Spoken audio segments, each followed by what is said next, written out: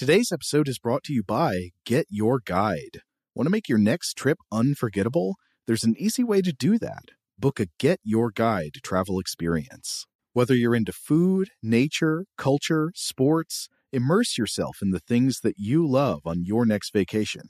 For example, you could check out the Sherlock Holmes tour in London. You could take a pasta-making class in Rome, experience the San Diego whale and dolphin watching cruise, or go whitewater rafting in the Grand Canyon. They've got a night helicopter flight over Las Vegas, a New York City street art and graffiti tour. They've even got a Chicago river cruise and architecture tour. I have to stress that my family went on one of these architecture boat tours of Chicago, and it's absolutely phenomenal. This is the kind of thing that you want to turn to Get Your Guide for. Whatever you're into, you'll find an experience you love. Discover and book your next unforgettable travel experience at getyourguide.com. BP added more than $70 billion to the U.S. economy last year by making investments from coast to coast. Investments like acquiring America's largest biogas producer, Archaea Energy, and starting up new infrastructure in the Gulf of Mexico. It's and, not or. See what doing both means for energy nationwide at bp.com/investing in America. AirPods Pro with adaptive audio automatically keeps out the sounds you don't want to hear so you can listen to your music, and lowers your music to let in the sounds you do need to hear. Hi there. Hi, what can I get you? I'll have a strawberry mango coconut probiotic smoothie with wheatgrass. Anything else? Extra wheatgrass. Here you go. AirPods Pro with adaptive audio. Available on AirPods Pro 2nd generation when enabled. Today's episode is brought to you by Alienware. During Dell Tech Fest, score game-changing innovations with limited-time deals on select next-gen Alienware gaming tech. New dimensions await with advanced gaming systems like the Alienware M18 laptop, powered by an Intel Core i9 processor, featuring awe-inspiring visuals, liquid cooling, three-dimensional audio with Dolby Atmos, and impressive overclocking potential. Your dream setup, amazing prices, and free shipping await you for a limited time only at alienware.com/deals. That's alienware.com/deals. Welcome to Stuff to Blow Your Mind from HowStuffWorks.com.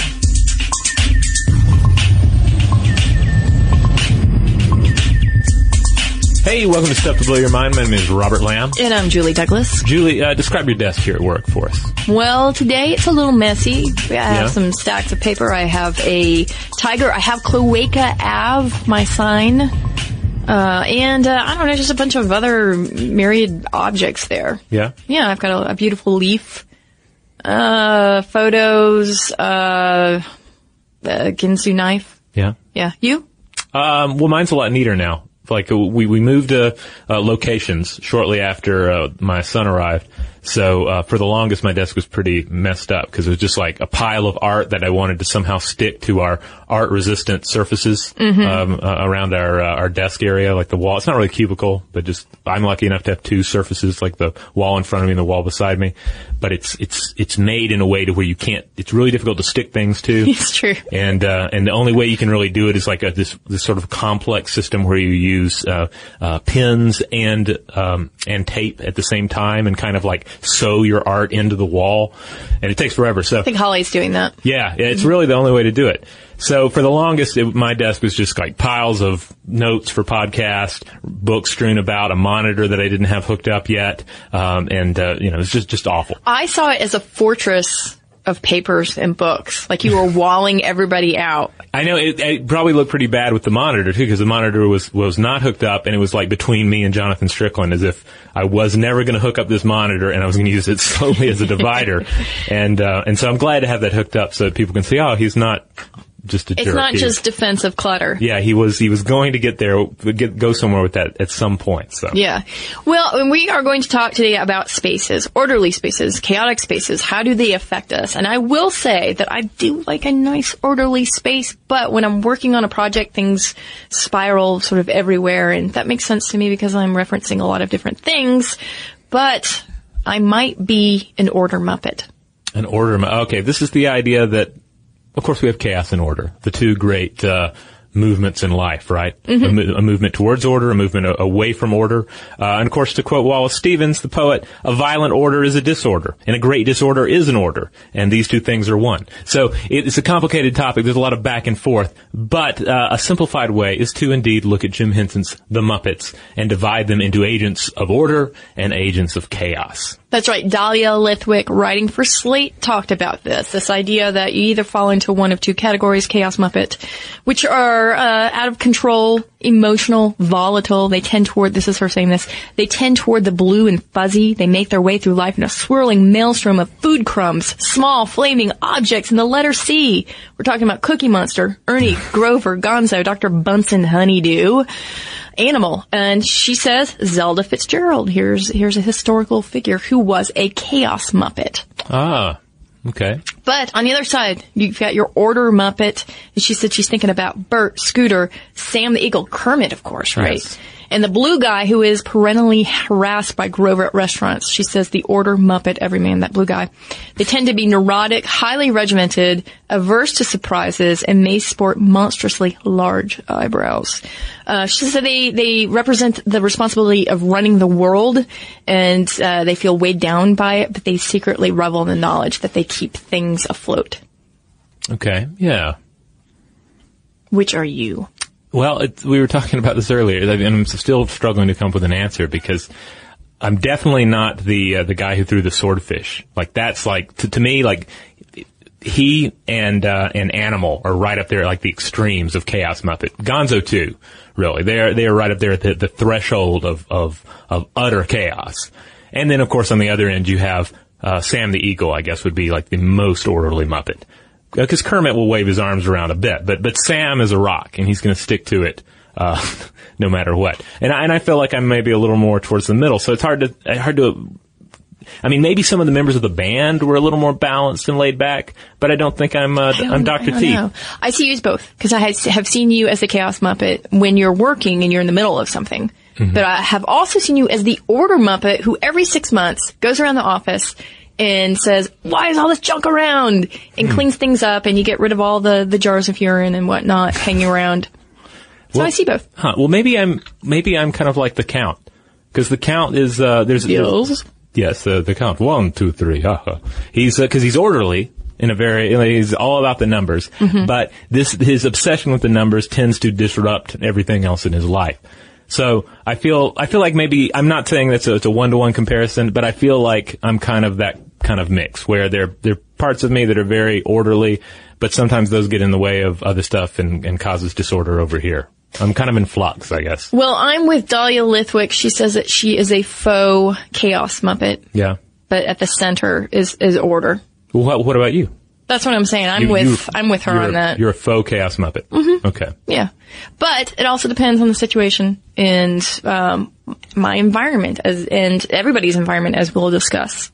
But the thing is, those Chaos Muppets, they always get a bad rap, right? Because of the surroundings, they don't look so good, and people perceive them as, just sort of layabouts who can't even be bothered to clean up their spaces. And in fact, it brings to mind the broken windows theory. Right. The idea that the way that you ultimately combat social upheaval and problems of crime is that you focus on all the little things. You focus on, say, that broken window or some graffiti. Because if the windows are broken, if there's a graffiti on the wall, it's sending this message to everyone else that minor transgressions are okay. Right. And therefore, we can extrapolate that less minor infractions are okay as well. And then it becomes more and more chaotic. It builds up like kibble. Yeah, like one broken window begets several broken windows, and then all of a sudden you've got mayhem going on. Right. And I think about the Krog Street Tunnel in Atlanta as an example of a graffiti-ridden tunnel, but also an example of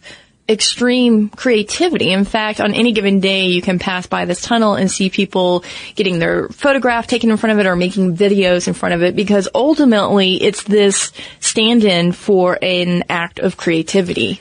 Yeah, it's a graffiti-free zone, and I think about this a lot. Every time I go past it, I wonder about graffiti-free zones and to what extent, basically what effect they have on creativity. Mm-hmm. Because it's a situation where suddenly it's not just like a daring graffiti artist can go there and tag. And it's not just, somebody throwing up some sort of a gang tag either.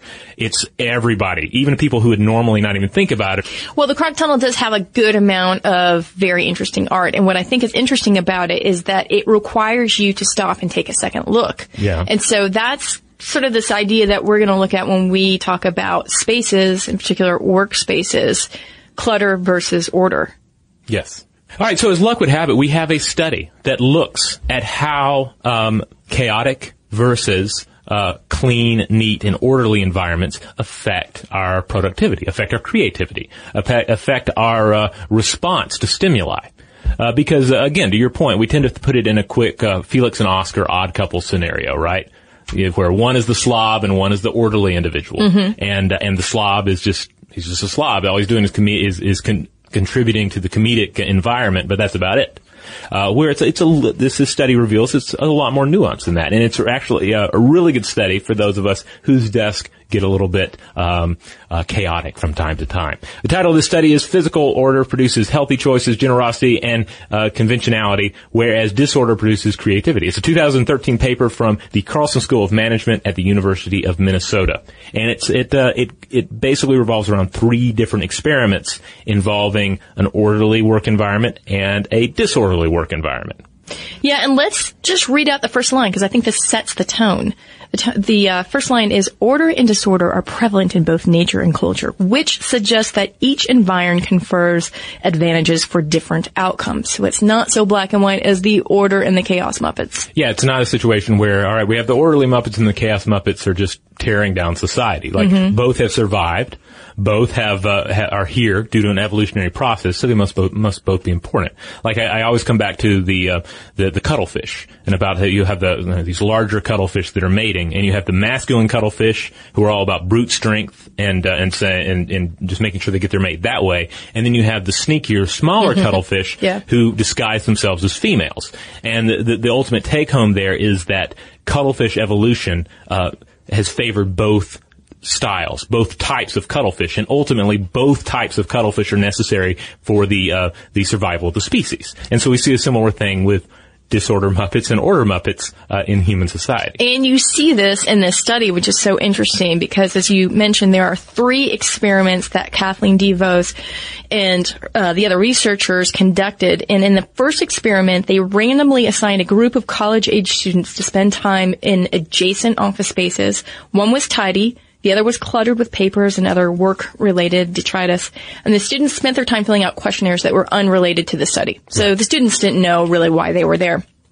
After 10 minutes, they were told they could leave, and they were offered an apple or a chocolate bar. Okay, so those students who sat in the orderly office were twice as likely to choose the apple than those who sat amid the chaotic mess of papers. In addition, when the participants were presented with the opportunity to donate to a charity, those placed in the orderly room donated more of their own money. Interesting. Okay, so what's coming out of this, the pro, I guess you could say, for the orderly room here is that we were talking about more civic-minded behavior, more generous and conscientious, at least in terms of their diets. Yes. You know, they're minding their P's and Q's. Now, what strikes me about this experiment is I inevitably draw back to our podcast about symbols and the power of symbols, and the idea, too, about enclothed cognition, that our clothing is a kind of symbol that informs how we behave and how we carry ourselves. And here we see a physical environment that is a symbol for order, a symbol for what is expected of us, a symbol for cleanliness, and that kind of translates into our mind in terms of cleanliness of ethics, cleanliness of our dietary habits, and just an interesting insight into how spaces control our behavior. So yeah, back to the broken window theory. If you're in that room that's cluttered and messy, apparently nobody has been paying attention. Yeah. You could eat that chocolate bar. You don't need to give that much money to charity, right? Yeah. It also reminds me of the Panopticon. You know, because the Panopticon is, of course, a structure of order. And if things are disorderly, then you're thinking, well, I guess nobody's watching. It doesn't matter. But if everything is lined up, if everything seems to be in this heightened state of order, then you also feel like you're more responsible for your actions. Okay, so if you out there are messy desk dwellers, you probably want to get vindicated here, and you will in the next study. Yeah, so similar deal. Participants were put into either the messy room with disorder everywhere, or they were put into the nice, clean, orderly room. But this time they're asked to come up with new uses for ping pong balls. And of course, which makes me wonder how many different uses can you find for ping pong balls. They're pretty specific in what you can do with them. But, I'll leave that to everyone's imagination. Anyway, the result. Overall, participants in the messy room, came up with the same number of ideas for new ways to use these ping pong balls as the clean room counterparts. But their ideas were rated as more interesting and creative when evaluated by the judges. So independent judges, by the way. Independent judges. They were judging just like a list of ideas, brainstormed ideas for what you could do with a pair of ping pong balls. And anyway, so ultimately we're showing here that participants in the disorderly room were more creative. They were able to come up with more novel ideas for what to do with those ping pong balls, which, again, a very limited object to have to brainstorm around, than their clean room counterparts. So making this case that creativity or the ability to take a risk in your thought process is also borne out in their final experiment, in which they were given the choice of adding a health boost to their lunchtime smoothie that was labeled either new or classic. Guess who chose the classic? Well, the classic is going to be chosen by the clean room people because they want to stick with something that is proven, that is established. They're not going to take any risk on some sort of newfangled smoothie additive. That's right. But those in the messy room, they were like, bring it on. Yeah. I want the new formula. Let's go crazy with this smoothie. Just put everything in it. I don't care. Wood chips, vitamins, ping pong balls. Yeah, the ping pong ball smoothie was born of this experiment, I bet. Yeah, so that messy environment can actually cause people to feel inspired to break free of tradition, right? To say, okay, that window is broken. Let's do something with that. Let's make some artwork out of it. You know, I feel like at times it even helps to have like a disorder avatar to turn to, you know, like a figure like an animal or a Hunter S. Thompson, where you sort of think around them, you sort of live vicariously through them for a few moments, and it has an overall creative benefit to you. Sort of like a spirit animal? Yeah, like, you know, you have a spirit animal is animal, and you can sort of draw from that, and at least for a little bit, as you sort of bask in his glow, you're able to feel a little more liberated, a little bit more daring in your ideas. All right, let's take a quick break, and when we come back, we are going to try to get at the bottom of why this creativity and this sort of inspiration and perhaps even learning are linked to messy environments.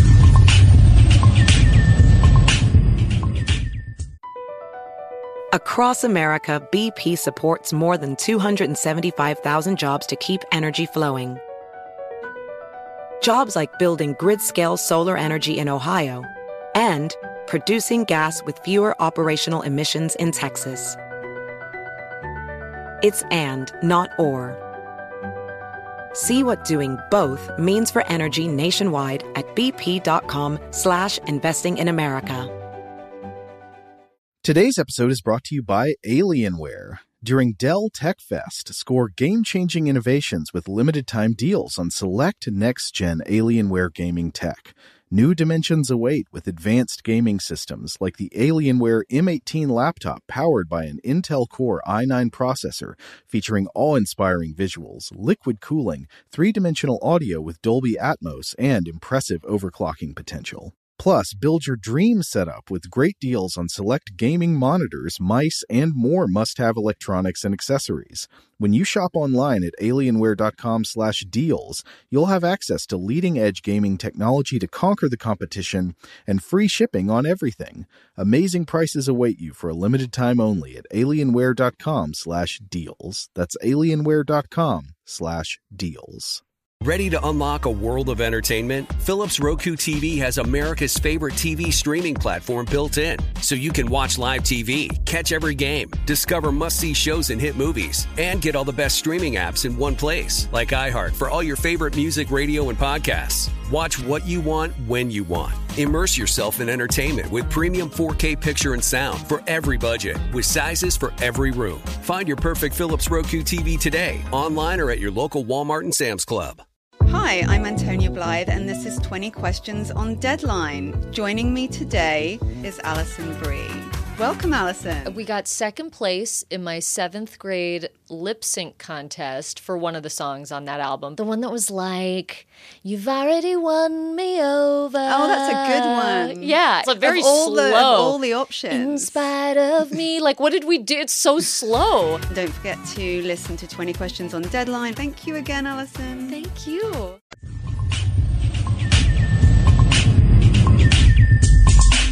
All right, we're back. And, just real quick, we're talking about working in disorderly environments, chaotic environments, and I think to coffee shops again, a place where both you and I work in coffee shops a lot, and there's a lot of really interesting history about the coffee shop's role in creative thought in Western culture. And that is a chaotic environment in the best of situations, because you have people ordering different drinks, you have all sorts of weird sounds, of the espresso, God knows what kind of music they're going to play, people coming in and out, and if you're lucky, it's a variety of people. So it's, it's beautiful people, ugly people, from the top of the ivory tower, people who sleep under the tower, all coming into the same space. And I, for one, feel that creative energy rolling off of it. Yeah, I mean, you talked about the period of enlightenment and this convergence of coffee houses, people turning away from the liquor, from the alcohol, and going toward coffee as a stimulant, and as a result, sharing more of their ideas in this community-centered sort of area. And the same thing today is going on. Although a lot of us are wearing headphones, you do get exposure to everyone. Yeah. And so it does make sense to me that the chaos of all of that might create these associations that would help you kind of ping pong around until you get these novel associations, these novel ideas. In fact, it really helps when you're studying a topic. And most people think, when I go to study, it should be in a quiet, orderly room. But there is a New York Times article called "Forget What You Know About Good Study Habits." And it says, in a classic 1978 experiment, psychologists found that college students who studied a list of 40 vocabulary words in 2 different rooms, one windowless and cluttered, and the other modern with a view of the courtyard, did far better on a test than students who studied the words twice in the same room. And later studies have confirmed the finding for a variety of topics. So the idea here is that the outside context is varied, the information is enriched, and this slows down the forgetting process, because the more layers of chaos, I guess you could say here, the more sort of patterns and things that you have to take in, data, the more points of association your brain makes to whatever it is that you are concentrating on at that very moment. And so it becomes a stickier memory for people. Yeah, and it lines up kind of well with what Wallace Stevens says about the more chaos you have, the chaos kind of becomes an order. And the more order you have, it kind of comes more and more chaotic. Now, in talking about learning and chaos, one has to visit the world of the child, of the toddler, of the baby, because, for one thing, as we've touched on many times before, humans are natural-born scientists. Even the very little wee ones, their brains are open to the world. They have this lamp-like view of things. They're bringing in all this data, but at the same time, they often seem to be agents of chaos. They seem to revel in making a mess. They seem to know no other way of life than to smear it on the wall, on their face, to eat noodles with their hands, and then rub their pesto-covered fingers through their hair. I mean, never was there a better chaos Muppet than any child. Yes. Particularly at the age of 2. Yeah, they are all animal, with maybe a little Gonzo or the swordfish dude thrown in, for that whole period of time. I actually had a professor in college who said that the reason why children love animals and stories is that they tend to really align with them and be like, and see themselves as animals, unpredictable and crazy and running around. Yeah. Until they get more of their humanness under their belts. But in this case, there is a study that shores up this idea that this animal-like behavior is helpful in learning things. Yes, researchers at the University of Iowa studied how 16-month-old children learn words for non-solid objects. So we're talking about stuff like oatmeal, glue, peas, mucus, all the various non-solid objects that may be coming out or going into your child. There's a lot of traffic there. Now, previous research... Peas coming out for sure. Oh, yeah. Yeah. Yeah. Out the nose. It just happens. Now, the previous research on this topic had shown that toddlers learn more readily about solid objects because they can easily identify them due to their unchanging size and shape. So an apple is always shaped like an apple, whereas applesauce, is shaped like whatever the container is. That's basic physics, and they get it, and their brain is processing that data. So, But the previous data said, that as far as the oozing stuff, the running stuff, the applesauce, the snot, the peas, the what have you, they're maybe not as good about identifying that stuff. Mm-hmm. Now, what this study did, the researchers decided to test this. They said, is this really the case, or is this just our bias on this particular situation? So they exposed 16-month-olds to 14 non-solid objects. Mostly it was food and drink stuff like applesauce and pudding and soup. And then they presented the items and gave them made-up words. So, like some of the examples were like Dax and Kiv, non-words used to identify these various gooey foods. So this is this idea that there to be purity here. So there's no associations with other words that they might have learned in relation to this. Exactly.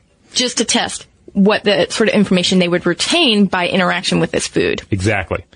And then a minute passes, and they ask the children to identify the same foods in different sizes or shapes. So, again, different containers, different visual presentation of this non-solid object. And so this required the youngsters to go beyond relying simply on shape and size and to explore what the substances were made of to make the identification. So you can see where this is going in terms of how toddlers behave with gooey foods and how you might interact with them. So, of course, they started prodding it and probing it and mushing it up in their fingers and smearing it on their bodies, throwing it at the walls, watching the noodles worm their way down, right? Rubbing it into their heads, just this ecstasy of handling the non-solid stuffs. And this tactile experience actually allowed those toddlers to better learn the names of foods when they got to play with them. Yeah. Which I love this idea because all of a sudden everything in that world makes sense. As a parent, when your kid is lobbing this disgusting liquefied peas at your face, you think, yes, you're learning, my love. You're learning. It transforms this moment where they're playing with pricey organic applesauce or something, and you're just like, you're wasting your food, you're playing with it, why don't you eat it? And it turns that into this fabulous moment of, you were discovering the universe. Right. You were learning, you were using your tactile senses to better identify non-fluid objects. It's the kind of study that makes parenting a little easier. It really does. And you sent some pictures of toddlers who were just covered in various kinds of pasta, including spaghetti. Yes. That I don't know how you're going to feel about this. It made me want to jump in there with them. Really? Yeah. Oh, well, see, if you do a search, do like a Google image search for pasta party or toddler pasta party, baby pasta party, you have to play around with it a little bit. You will see images of this where generally it'll consist of like a very small child swimming pool filled with pasta noodles, cooked pasta noodles. And then there'll be some like naked or maybe diapered or swimsuited babies in there just lounging around with handfuls, just fistfuls of spaghetti, some of it in their mouth, fisting it right into their mouth, smearing it on their bodies, noodles hanging off of them. And it can be a bit frightening, especially since some of the photography is good and some of it is a little sketchy looking.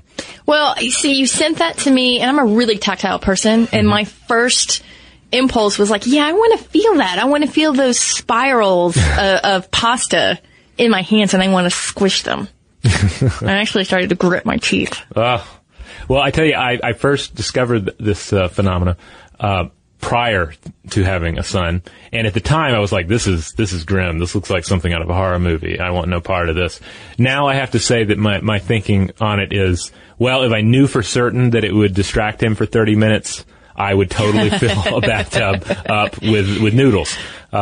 So your perspective on these changes, and certainly knowing what we know now from the study, I definitely see the value in it. Now, you could go a little overboard. You could decide that you need to throw a party for every non-fluid object or slightly squishy or gooey thing, and then you're just going to eat your food budget up.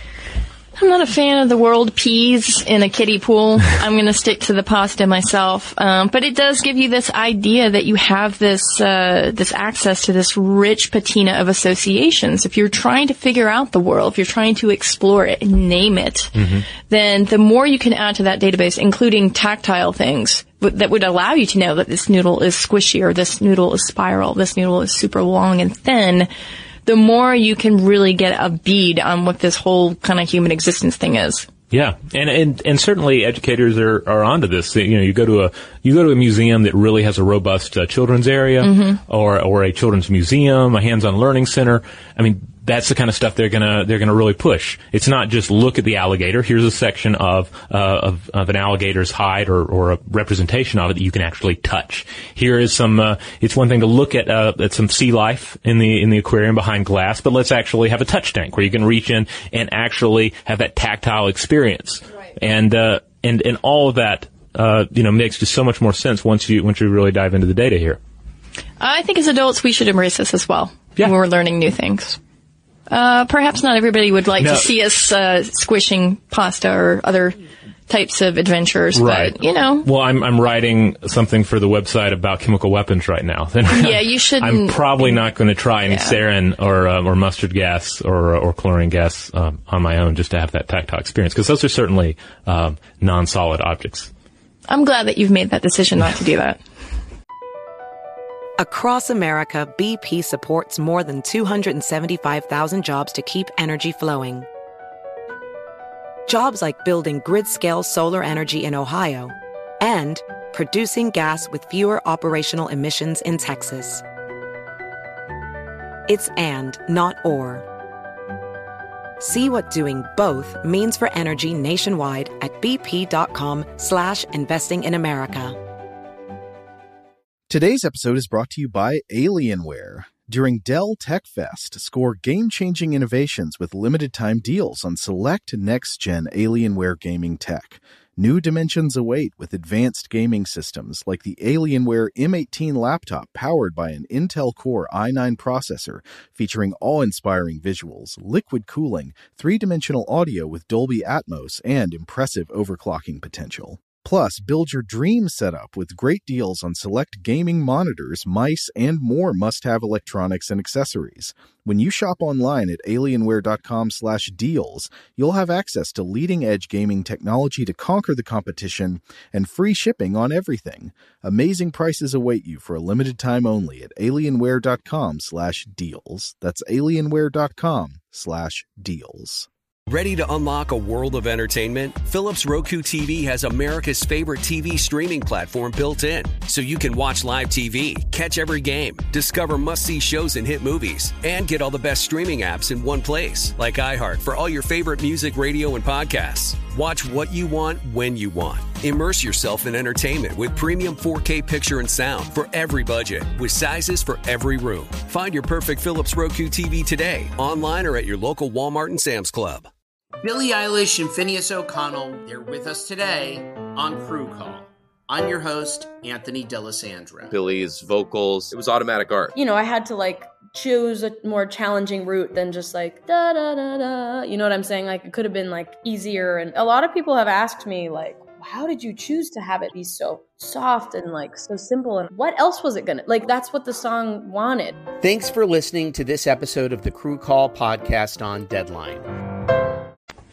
All right, well, on that note, let's call the robot over and catch up on some listener mail. All right, this one comes to us from Jerry, who's responding to our Panopticon episode. He says, "Hello, Julie and Robert. I just finished listening to your episode on the Panopticon, which I found both interesting and informative. I am in the business of information security, and one aspect of the Panopticon as live concept that may not be obvious to all is that it isn't always a deterrent against antisocial behavior. In fact, it can have quite the opposite effect by inciting a segment of society into antisocial behavior. A great example of that is the Hacktivist Anonymous movement. of the past few years. Now, those movements are all over the map in terms of motivations, but a common focal point is on the loss of privacy, liberties, and so on. As an observer, it's particularly interesting to watch as the establishments they are rebelling against use the very rebellion to justify additional laws which further erode those things that the activists are fighting for in the first place. I also think a key element of the movement is for participants to stay out of the eye of the Panopticon as they carry out protests by using various means of obfuscation, hence the name Anonymous.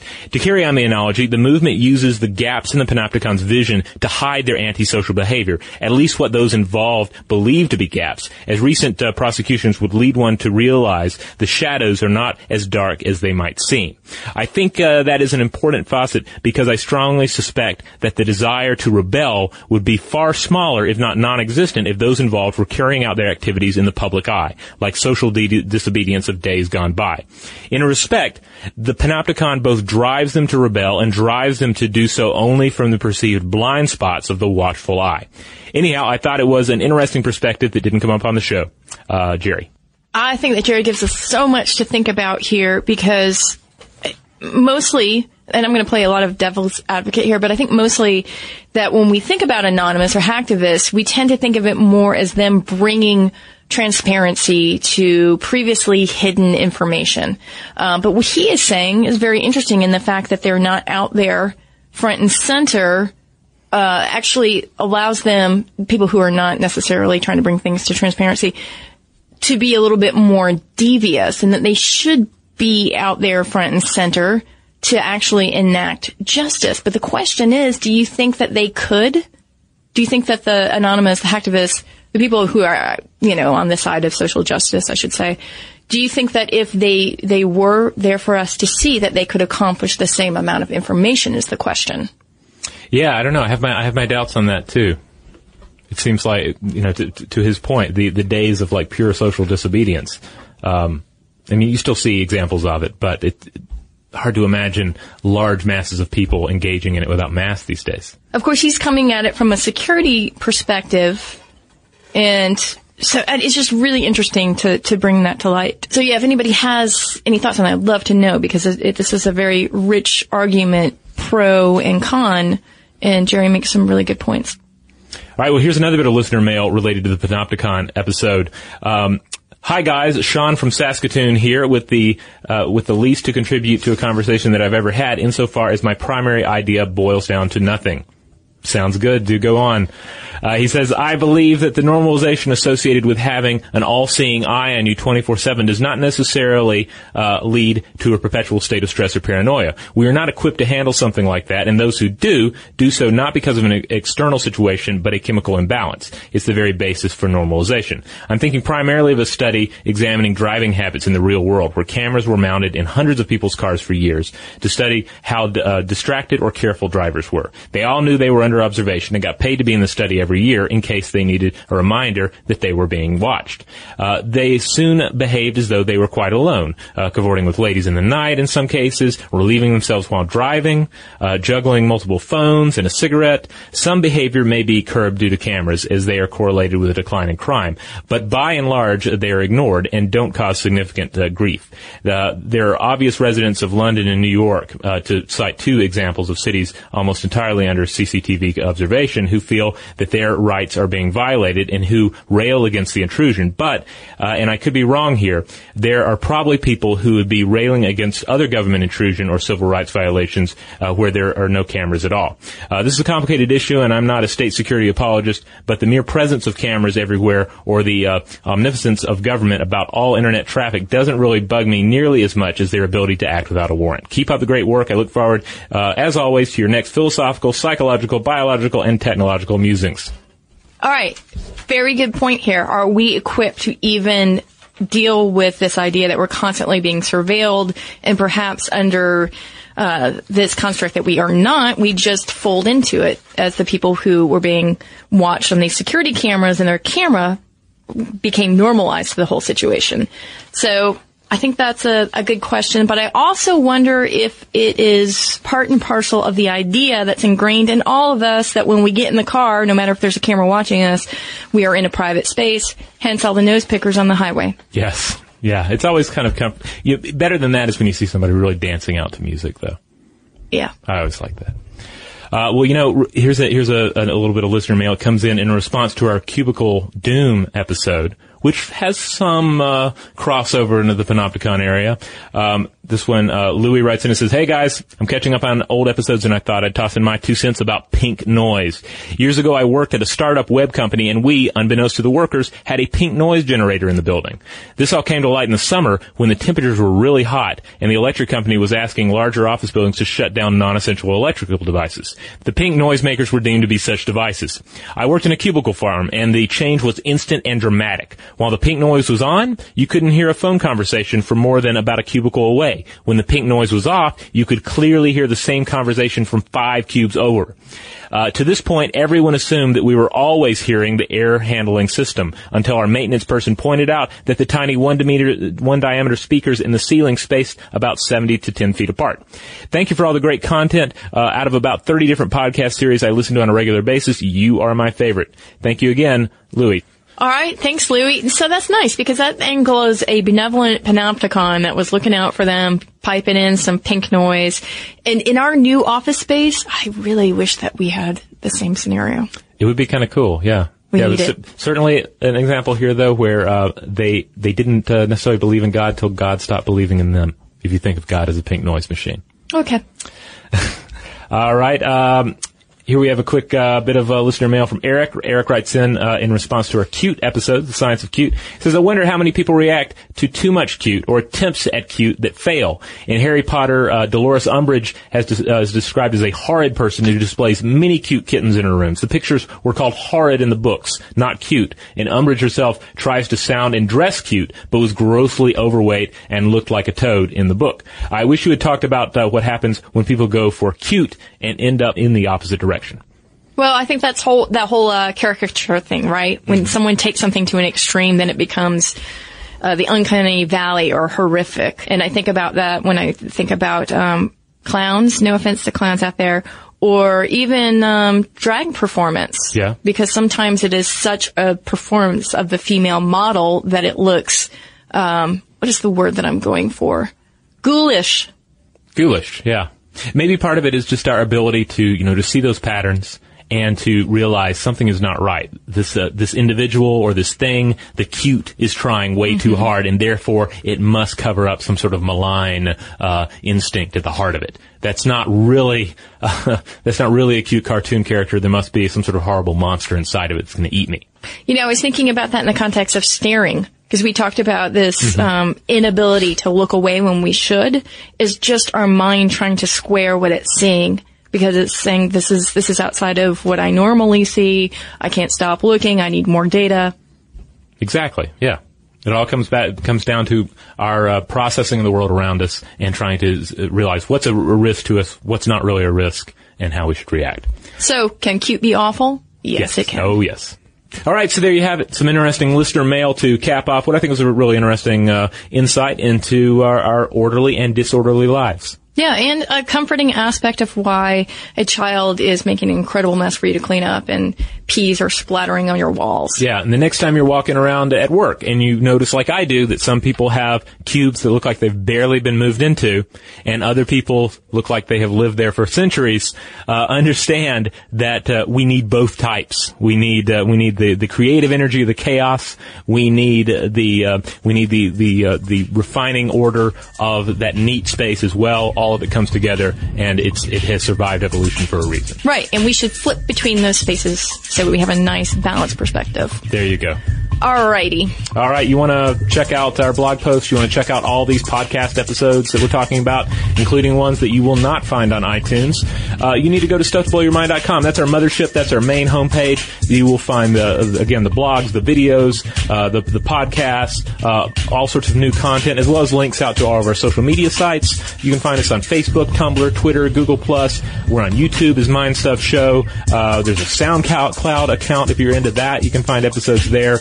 Just have at it. Yep, and if you strongly identify with Muppet, let us know which Muppet that is, and you can do so at BelowTheMind@Discovery.com. For more on this and thousands of other topics, visit HowStuffWorks.com.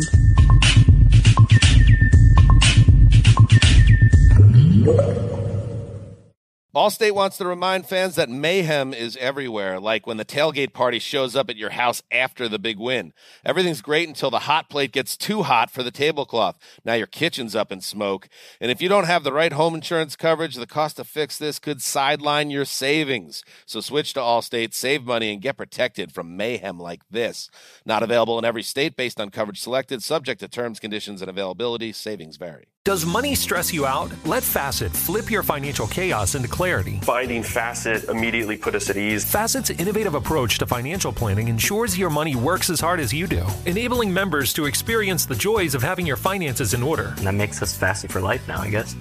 Visit Facet.com, FACET.com to learn more. This ad is sponsored by Facet. Facet Wealth is an SEC registered investment advisor. This is not an offer to buy or sell securities, nor is it investment, legal, or tax advice. These testimonials are from current Facet members who are not compensated. All opinions are their own and not a guarantee of a similar outcome. Ready to unlock a world of entertainment? Philips Roku TV has America's favorite TV streaming platform built in, so you can watch live TV, catch every game, discover must-see shows and hit movies, and get all the best streaming apps in one place, like iHeart for all your favorite music, radio, and podcasts. Watch what you want, when you want. Immerse yourself in entertainment with premium 4K picture and sound for every budget, with sizes for every room. Find your perfect Philips Roku TV today, online or at your local Walmart and Sam's Club.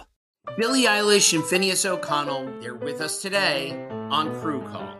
I'm your host, Anthony D'Alessandro. Billie's vocals, it was automatic art. You know, I had to choose a more challenging route than just da da da da. You know what I'm saying? It could have been easier. And a lot of people have asked me how did you choose to have it be so soft and so simple? And what else was it gonna that's what the song wanted. Thanks for listening to this episode of the Crew Call podcast on Deadline.